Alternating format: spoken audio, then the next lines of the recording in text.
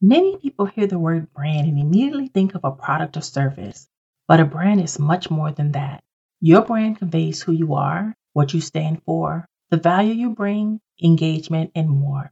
Let's get into it.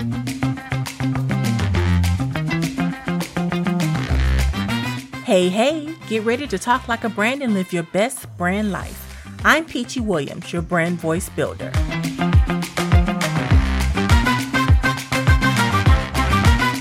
Planning for each brand looks different, although the concepts are the same. Some plans are more complex than others depending on what goals you have. No matter the size, the plan will align everyone and everything with the vision. Your strategies, tactics, and costs all play a role. The plan also helps you stay focused strategically, financially, and in how you present the brand to your target audience. You should have a big plan that you lay out once a year, and then quarterly plans based on the objectives of the master plan. Your plan should include the business analysis and issues. How is your brand positioned in the marketplace now? Who are your customers and the potential audiences? Do you know their pain points?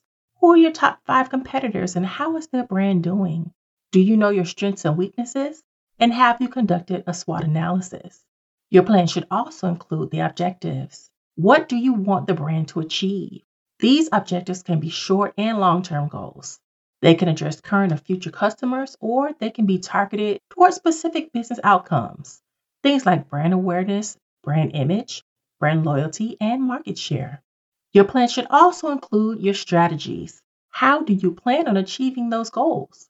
What tools will you use? How about the channels you're going to use to get there? And how are you going to focus on the resources that you need? Your strategy can be targeted or positioned based on a product, service, and your engagement once you figure out which product or service you could focus on first. And then there's tactics. Tactics come from the strategy. These are the tasks needed to work toward and accomplish the goal. What will you work on? The resources available, the budget, and the timeline you will have for each task. So again, your plan provides a sense of direction. The goals you want to achieve are important. The overall plan shows how this will happen and the direction the brand is taking. It's important to use insights and data because your SWOT analysis is key. When setting your goals, they could be anything. While some brands have financial goals, that doesn't mean your brand has to. You can dedicate an entire year to building brand awareness or launching a new product if that's where you want to go and what you need to do. So create the strategy and see it through. Your plan also provides focus. This helps with your staff, partners, and stakeholders. Because guess what? If everyone is not on the same page, it won't work. Your plan makes your brand more competitive. Your strategy says a lot about your brand. It puts people on notice. They'll know who you are, what you want, and the things that are important to you. This also helps with your USP or your unique selling point, and it gives you your own position in the market.